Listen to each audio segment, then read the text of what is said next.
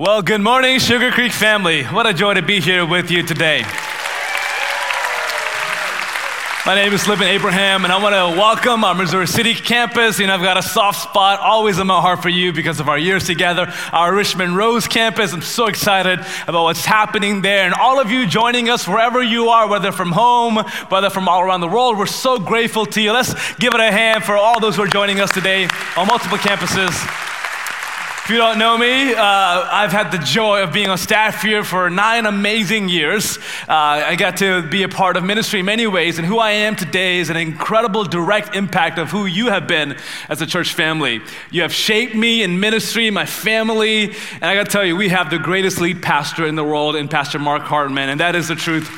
And I got to tell you, in so many instances over the last year and a half or so, things that I learned from Pastor and the way that he's led me, shepherded me, mentored me has just come to light in more ways than I could ever realize. And I'm grateful for the leadership here, for the heart of the Father here at this church. And Stacey and I are so grateful to be here today and this week. And we're pastoring a church called Bentry Bible Fellowship in the North Dallas area, particularly in the Carrollton area. And I'm so grateful to be with us today, be with you today. Now, this is actually my 5th time this year to be back at Sugar Creek. And the last 4 times I've been to do funerals. So I'm just glad I could come back today to not do a funeral and just hang out and preach a message for you all today. I'm grateful for what God continues to do in and through the ministry of Sugar Creek, and my heart is always cheering you on, and we're always with you in spirit.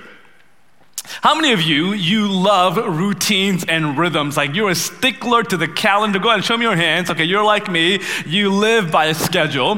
How many of you could care less about a schedule? You're go with the flow, life of the party. Yeah, there's several of you. I love you. I don't think I could live with you, but I'm grateful for you. So in the last year and really 4 months since we've been away, we've been staying with our parents. And that's been amazing because we love and like our parents, and we get along so well, and it's an amazing thing. In fact, my parents are here with me today, and I'm so grateful for them. They've taken us in, and we've had an amazing time staying together because we're now just closing on a home in a week. And so it's a crazy time to move, by the way, and to buy or build a house. And we've been in the house building process, and we're just getting ready to close here shortly. And we're thankful for that because I really miss having a closet to myself. My wife and I, we have different philosophies on how you arrange a closet, and I'm excited about that because I gotta have my clothes in a certain order. Little OCD, like short sleeves here, long sleeves here, pants on this side. It's just the way it's got to be. And now I don't know if my clothes are in storage, in which parent's house they're in, and it's been one of those things, whether in my in-laws' house or my parents' house. A few weeks ago, I came to our meeting room where some of my clothes are, and all the portable closet I had set up, it just collapsed, and I was so in despair, I couldn't even find myself to repair it. Stacey and I love each other with all our heart. I love her, she loves me. But let me tell you, sharing a sink has been sanctifying for both of us, and it's brought us closer to Jesus and brought us closer to one another. We love routines, and there's a part of us that when a rhythm is sort of missing, we feel it in some form or fashion.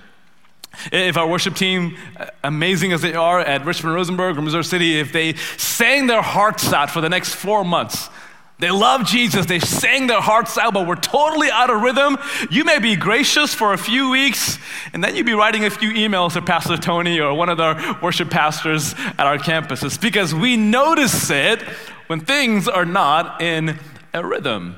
Your body feels it when you have been eating right or exercising or getting enough rest, because even physically, there is a tempo to life. There's a rhythm for our health and our joy. Well, just like there are physical rhythms and musical rhythms, there is a spiritual rhythm to your life that you are meant to live life in. God's divine tempo that gives you the greatest joy, the greatest fulfillment, the greatest meaning and purpose in your life. We're not saved by spiritual rhythms, or as some call it, spiritual disciplines. We are saved by the grace of God alone. Amen? Amen. But spiritual rhythms can serve us. They are not our masters, but they can serve us in daily living our life with God, enjoying intimacy, His presence, His power. And through rhythms in our soul, God deeply transforms us as we live in the tempo and the rhythms of God's amazing grace. And that's what I want to talk to you about today. Let me tell you, the last few years have been crazy. The world has changed and transitioned. Our nation has changed. Your life, your world perhaps has changed. Maybe right now you find yourself in a different season of life, in a stage of life you never imagined, and some major life transition has happened to you. And it's very possible, if you're like me, in the midst of change and transition, when there's so much chaos around the world, the rhythms of our soul could be disrupted. And when they are, we are thrown off balance. In 1901, Dr. John Gertner in New York City, he coined the term New Yorkitis. New Yorkitis. And here's how he described New Yorkitis. He felt like those in Manhattan were infected with this disease, and he began to write the symptoms of New Yorkitis. And listen to them. He said, New Yorkitis, here's what they are: haste, rudeness, don't elbow nobody, restlessness, arrogance, contemptuousness, excitability, anxiety, pursuit of novelty and of grandeur, and pretensions of omniscience. Well, I think New Yorkitis has come to Texas. In fact, I think it's taken over the whole country, the whole world. Even Christians can be defined by some of these words: agitated, arrogant, seeking grandeur, easily irritated. Perhaps it's because in the busyness, in the daily life, something deep in us, the rhythm of our soul has been off-kiltered, and it's been off balance. Rich Villodas, a pastor in the Northeast, he wrote it like this in the book, The Deeply Formed Life. He said, our lives can easily take us to the brink of burnout. The pace we live at is often destructive. The lack of margin is debilitating. We are worn out. In all this, the problem before us is not just the frenetic pace we live at, but what gets pushed out from our lives as a result, namely life with God. Life with God. This pace of life with no margin, no space, no room for other things. What gets pushed out is our daily walk, our daily life with God. Dallas Willard, who writes often on spiritual rhythms and disciplines, he said, hurry is a great enemy of the spiritual life of our day. Hurry is a great enemy of spiritual rhythms and spiritual life. Let me ask you, has hurry become the great enemy of your spiritual growth?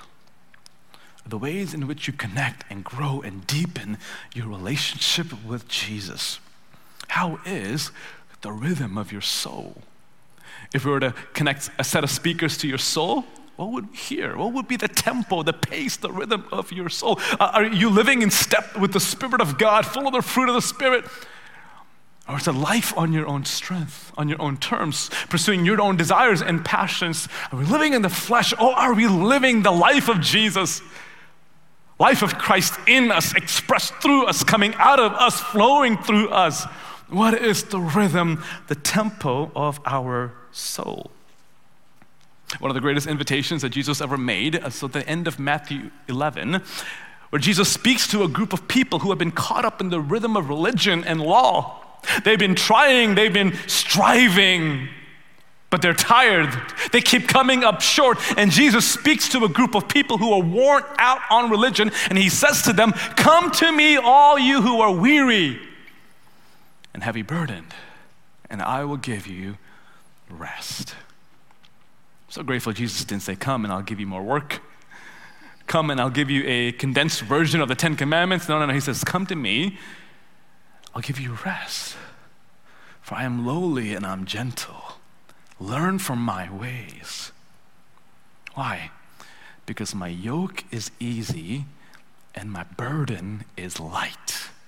My yoke is easy and my burden is light. Yokes in those days were this wooden structure that would connect oxen together so they could plow the land.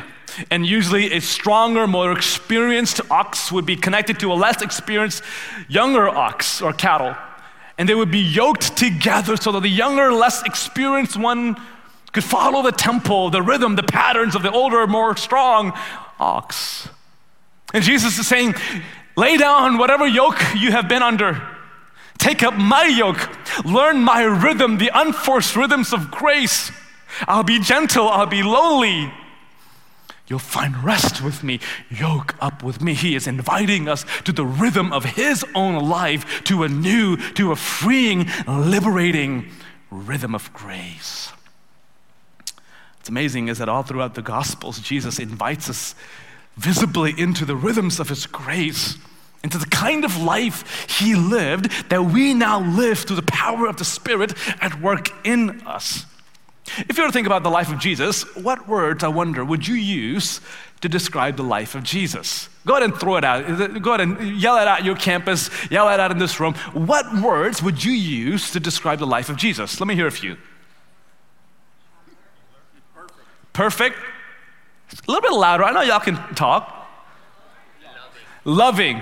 Gracious, holy. I imagine in Missouri City, Richmond, Roseburg, you've got some words coming to you as well. Powerful, magnificent, all the names of God that we think about and we sing about. But when Dallas Willard, when he was asked the question, what word would you describe to talk about the life of Jesus? He used this interesting word. He used the word relaxed. Never thought about it that way, relaxed. In my mind, Jesus had a lot to do. He had so much to get done in 3.5 years of ministry that I would think that Jesus was this high driving, pushing people over, constantly irritable, so high strung that he wouldn't be relaxed. But the truth is that Jesus, yes, he had a lot to do, but he was never in a hurry. In fact, Jesus lived an unhurried life. An unhurried life. Let me prove it to you. Jesus waited 30 years to begin his public ministry. He could have started at the age of 5. He was God at age 5. He could have started at 18. He was God at age 18, but he waited 30 years living as a carpenter, being an obedient teenager to begin his ministry. And as soon as he began his ministry, what did Jesus do? He went to the wilderness for 40 days. Imagine you start a new job and your boss asks you, give me your 60-day plan. You're like, I'm going to go to the wilderness for 40 days. I'm going to be by myself. That wouldn't go over too well. But Jesus, as he began his public ministry, he gets away because he wasn't in a hurry. So often in the Gospels, Jesus is walking by the Sea of Galilee, walking on the road. After he resurrects from the grave, on the day of his resurrection, he walks 7 miles with 2 hurting people. Jesus had a walking ministry. He wasn't pacing, he wasn't running. He could have ridden a horse, but he didn't. He walked. This led an author to describe Jesus as a 3 miles an hour God. 3 miles an hour. Because typically, on average, people walk 3 miles an hour, on average. 3 miles an hour. And here Jesus, he is not running. He's not 10 miles an hour. He's not speed walking. He is walking. Loving people, serving people, touching people, healing people, teaching, discipling. He is walking. 3 miles an hour. This led N.T. Wright to say that we must slow down so that we can catch up to God. Slow down the pace of our life so that we can catch up to God. Jesus lived an unhurried life. Not only that, Jesus lived an interruptible life. This was the rhythm, this was the outcome, the tempo of his life. He was totally interruptible. There's a scene in Luke where Jesus, in Luke 8, he gets to Capernaum, and there he is. There's a huge crowd already waiting for him to hear him teach, and he gets interrupted by Jairus. And Jairus comes to him and says, you got to come and heal my daughter. And in the last chapter in Luke 7, Jesus sent a word and healed the centurion's servant. And he could have done the same here, but he embraced the interruption. He begins to walk with Jairus to his house. He leaves the crowd and goes with the one, this powerful synagogue leader named Jairus. He walks with Jairus because he embraced the interruption. And on the way to Jairus' house, he then again is interrupted, this time by a bleeding woman, the woman with the issue of blood. She touched the hem of his garment and immediately she was healed, but Jesus decided to stop his journey. Who touched me? He called out. When she identified herself, Jesus has her speak, share her story. He affirms her faith, makes her whole. He embraced the interruption. In fact, the most powerful miracles of Jesus happened when he was interrupted. Here in that scene, he is going to a powerful man's house and he is interrupted by a woman who would be considered unclean. Jesus stops to see her. When his friend and cousin John the Baptist is beheaded, Jesus goes on a retreat just to be alone. He needed a day to grieve. And when he gets there, there's a crowd waiting for him. His sabbatical is interrupted. And what does Jesus do? He heals their sick and he feeds them all dinner. A life that embraces interruptions. Jesus lived an unhurried, interruptible life, and he lived a centered life. A centered life. Matthew 12, Jesus is in a crowd, and there is a group of Pharisees in the crowd who are conspiring how to kill Jesus. So Jesus begins to withdraw as they're plotting to kill him. As he withdraws, a crowd forms around Jesus, and he sees their need, and he stops his leaving, he stops his withdrawing, and he begins to heal the sick and teach. I'm thinking, if that's me, I'm telling the crowd to wait a little bit because there's a group that wants to kill me. But he stays because he was so centered. There he is at the Last Supper, knowing full well what Judas was going to do. The Bible says, knowing where he came from and where he was going, Jesus washed their feet, even Judas's feet. There he is, hanging on a cross in the most excruciating pain that any human being has ever felt. And there he is, praying for his executioner, forgiving those who are hanging him, caring for his mom, welcoming a thief to paradise. What a centered life. How is the rhythm of your soul in view of the rhythm of Jesus' life? I don't know about you, but I want to live this kind of life, an unhurried, centered, interruptible life that sees those around me with the eyes of Jesus. Thankfully, Jesus embodied certain rhythms that allowed him to live at this temple. And he invites us to do the same. The last few months I've been studying about the rhythms of Jesus, his personal rhythms and disciplines, and it's been fascinating to discover just a few of the rhythms of the life of Jesus. For instance, when Jesus was growing up, every year he would travel 80 miles from Nazareth to Jerusalem just to be at the Passover festival. Can you imagine? Jesus, he longed to be with the gathered people of God, that he would drive or walk 80 miles with his family to the Passover. And there he would see Joseph offer up their lamb that they brought as a family. And the priest would cut open the lamb and put the blood of the lamb on the mercy seat.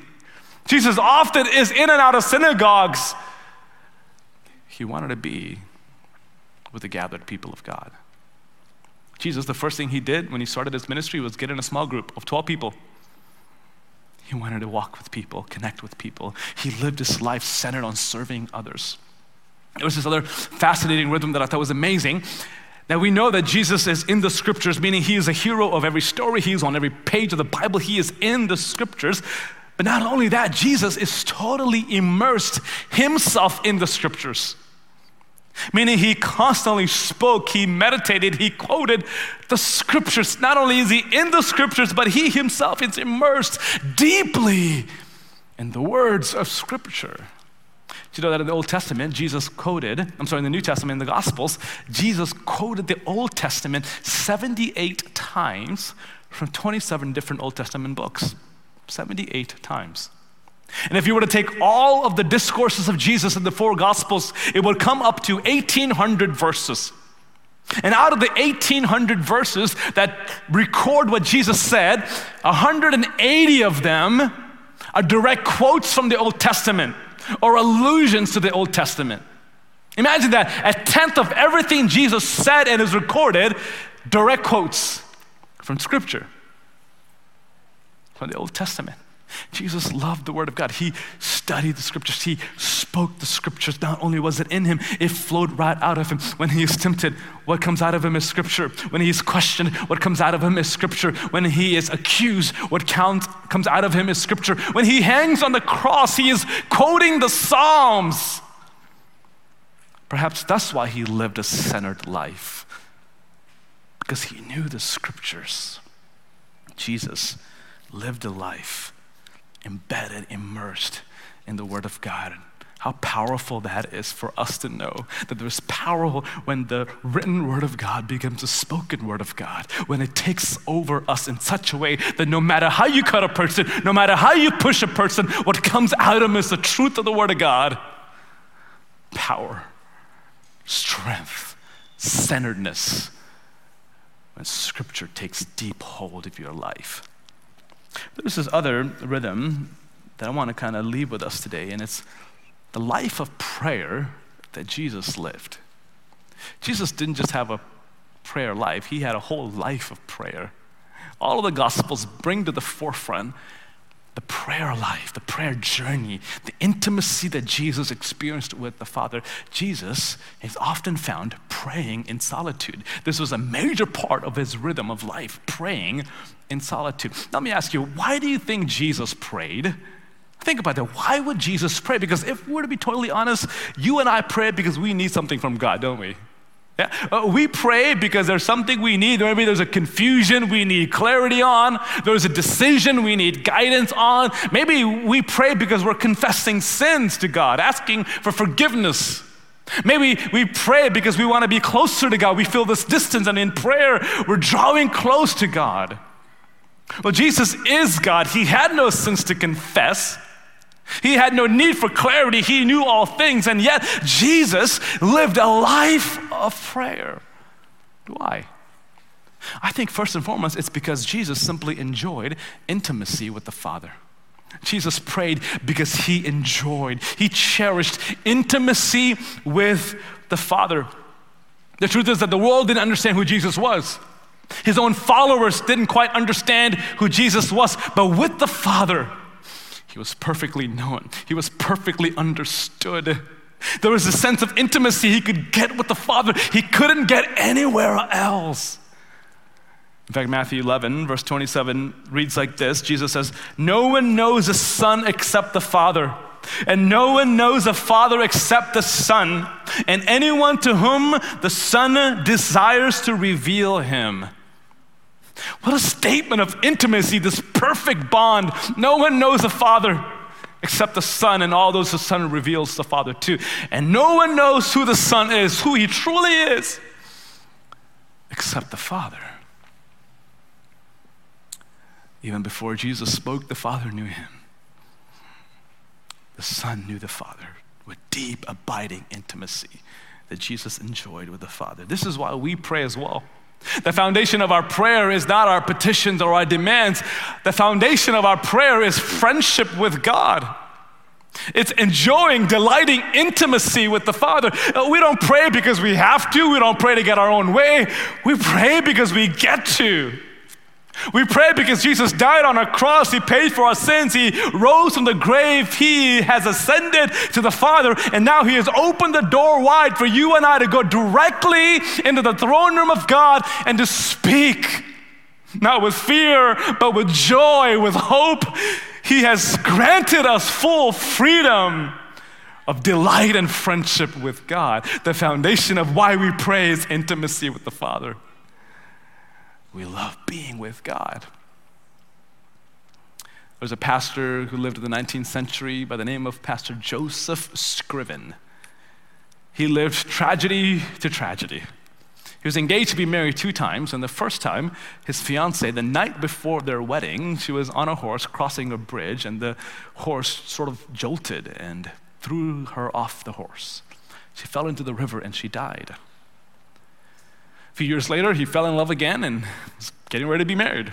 At that time, his fiancée of that time caught pneumonia, and she too died just before their wedding. Decades later, he writes to his mom, who lives in Ireland, and he now is in Canada rather. She's in Ireland, he's in Canada, and she is really ill. So he begins to write a poem to comfort her. And you recognize this poem. It goes like this: "What a friend we have in Jesus. All of our sins and grief to bear. What a privilege to carry everything to God in prayer. Oh, what peace we often forfeit. Why? Because we have not carried it to God in prayer." This poem was found when Pastor Joseph passed away. And the hymn that we sing is that poem. In tragedy, prayer was friendship with God. What a friend you have in God. I think the second reason Jesus prayed is because in his humanity, he was dependent on the Father and in the Spirit. In his humanity, Jesus fully God, but also fully human, meaning he was frustrated, he was discouraged, he was sorrowful, he grieved, even tempted to sin. Fully human, like us. And so he stayed dependent on the Spirit of God, on his Father in prayer. That's why before he began his ministry, he spends that time of 40 days in prayer. Before he chose his disciples all night long, he stayed up in prayer. Before going to the cross, he is in Gethsemane, surrendering his will to the Father. On the cross, he is praying. He was so dependent in prayer. And I got a feeling if the Son of God is so dependent, if the sinless, perfect, holy Son of God is dependent in prayer, how much more are we drawn to our knees in desperation, not once a week, but every day, every hour, totally dependent on him in prayer? It's been said that the greatest form of practical atheism is prayerlessness. Prayerlessness. When we push prayer out of our heart, of our life, we're saying, God, we don't really need you. We got this on our own. We don't believe who you are. I've got this. Oh, may we be a people living in the rhythm of absolute dependence on the Spirit of God through the power of prayer. In Mark 1, Jesus is depleted after a long day of ministry in Capernaum. He has been driving out demonic spirits and healing the sick. He is tired. And notice how he chooses to refuel strength in his body. Mark 1, verse 35. Very early in the morning, while it was still dark, he got up, went out, and made his way to a deserted place. And there he was praying. Prayer in solitude. That's how Jesus chose to refuel strength. There he was found early in the morning praying. Before he chose his disciples, Luke 6, verse 12. During those days, he went out to the mountain to pray and spent all night in prayer to God. Perhaps Jesus is asking the Father, are you sure these 12 are the ones? Are you sure, Father? He spent all night in prayer before choosing the 12. But Jesus didn't just pray in solitude when he needed something or when things were hard, when things were good, when miracles were happening and people were recognizing him. What did he do? He found himself in solitude, in prayer with the Father. Right after the feeding of the 5,000, what's he doing? He's praying. Notice what Mark 6, verse 45 to 47 says. Immediately, this is after the feeding of the multitudes, immediately he made his disciples get into the boat and go ahead of him to the other side, to Bethsaida, while he dismissed the crowd. After he said goodbye to them, he went away to the mountain to pray. Well into the night, the boat was in the middle of the sea, and he was alone on the land. Other gospel writers also record this, that as soon as he fed the 5,000, he got alone to pray, just to be with the Father in prayer. In fact, John, when he records the same event, what Jesus decided to do after he fed the 5,000, he gives us the motivation for why Jesus chose, after this amazing, momentous miracle, to be in solitude.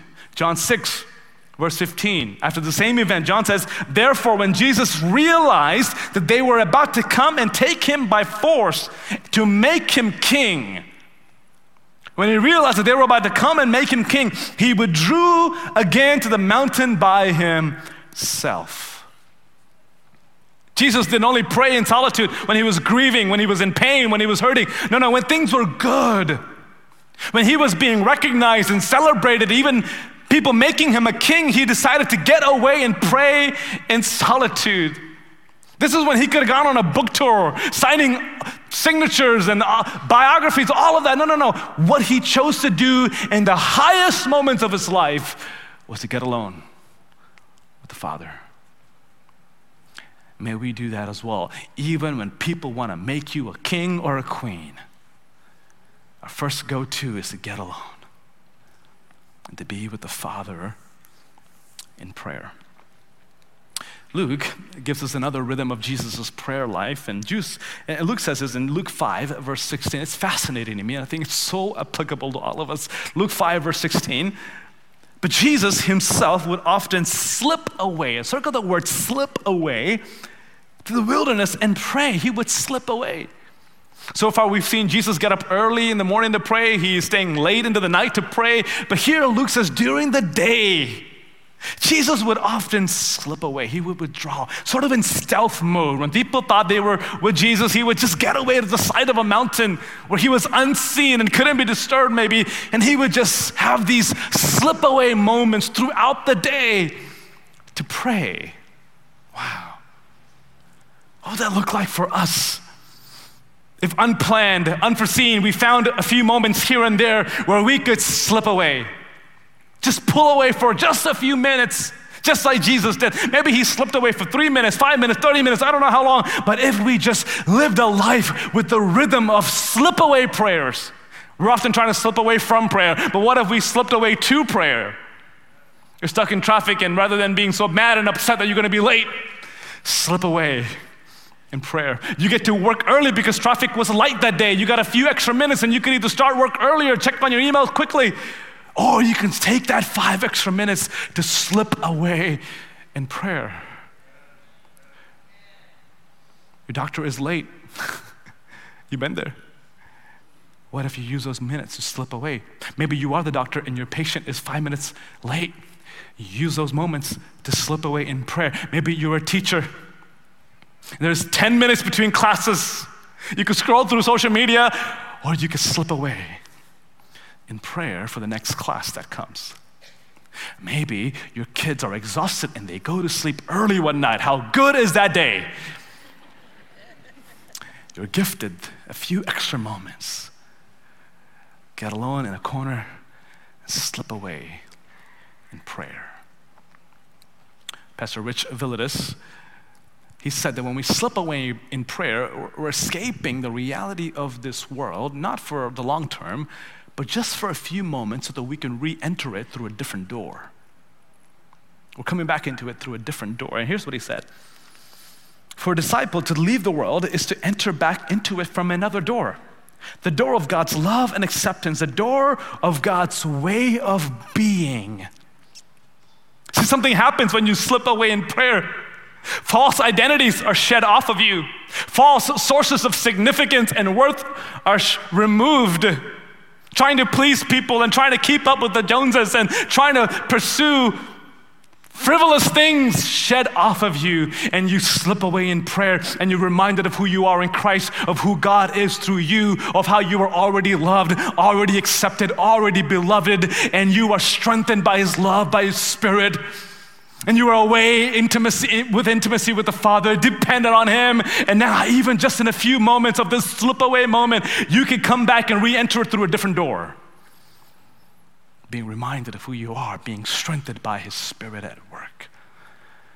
This week, would you find a little slip away moment to be in solitude with God in prayer? Maybe you're here today and you're saying, man, my life is heavy, it's weighty. Maybe what should have driven me to my knees keeps me from it because I'm so full of pain and despair and agony. How could I even pray? Let me read to you this verse in Hebrews about the life of Jesus in prayer that I pray will be an encouragement to you. Hebrews 5, verse 9, the writer of Hebrews says, during the days of Jesus' life on earth, He offered up prayers and petitions with fervent cries. You picture Jesus just weeping, fervent cries, sobbing, and tears to the one who could save him from death.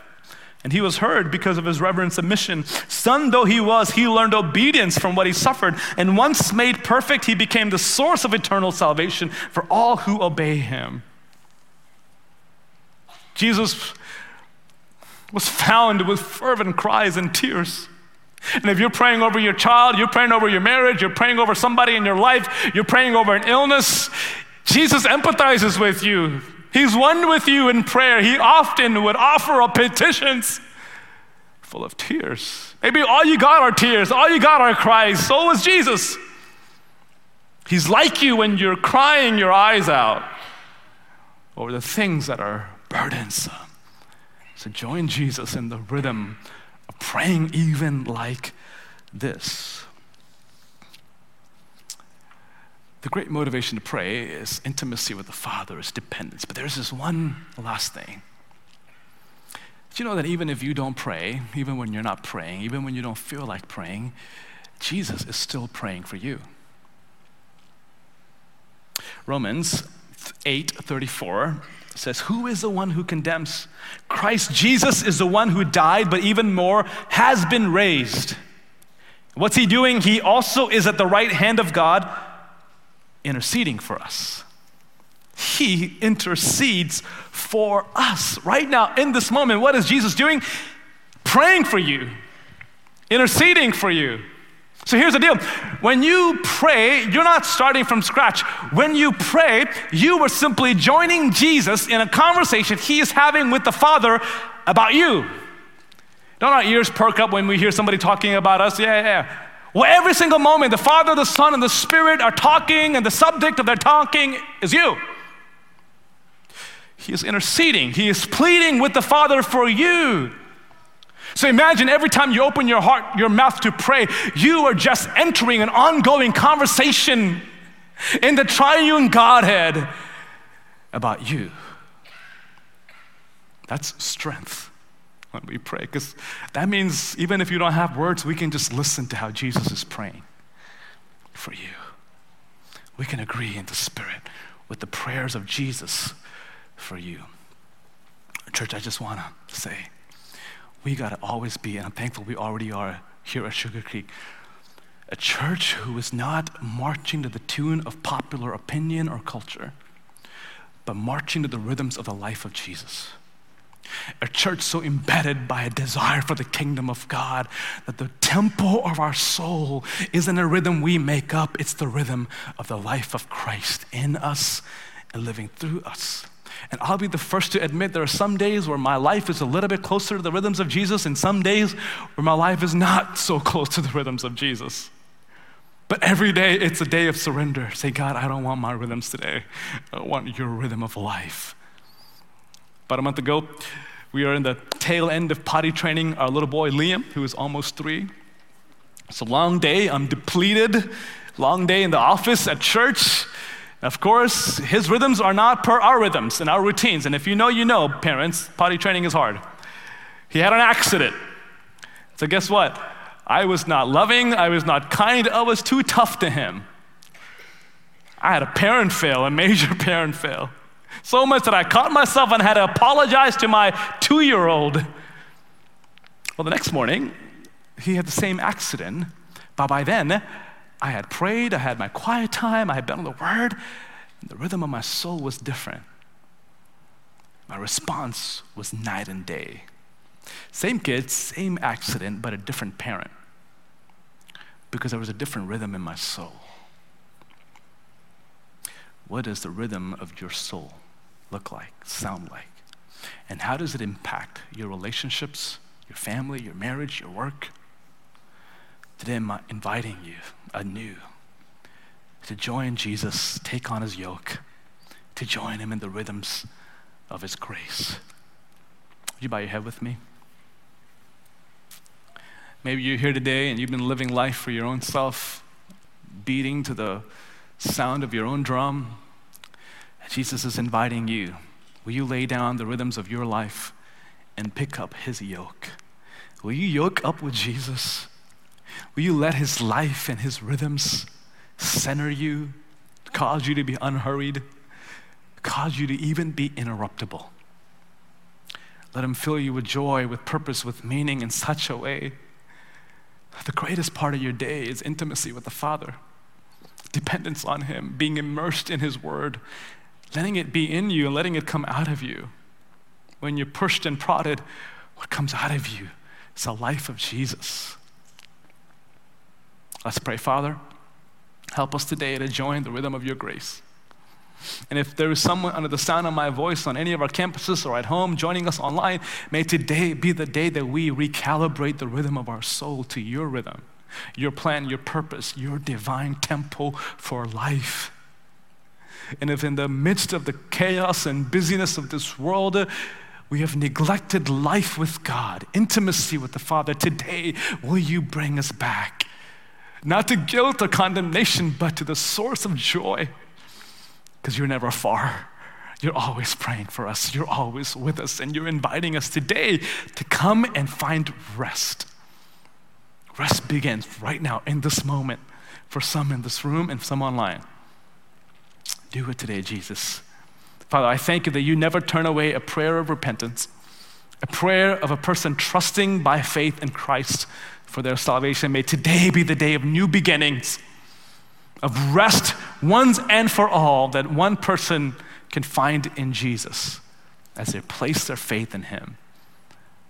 Sync our hearts to your heart. In Jesus' name we pray. Amen. Amen.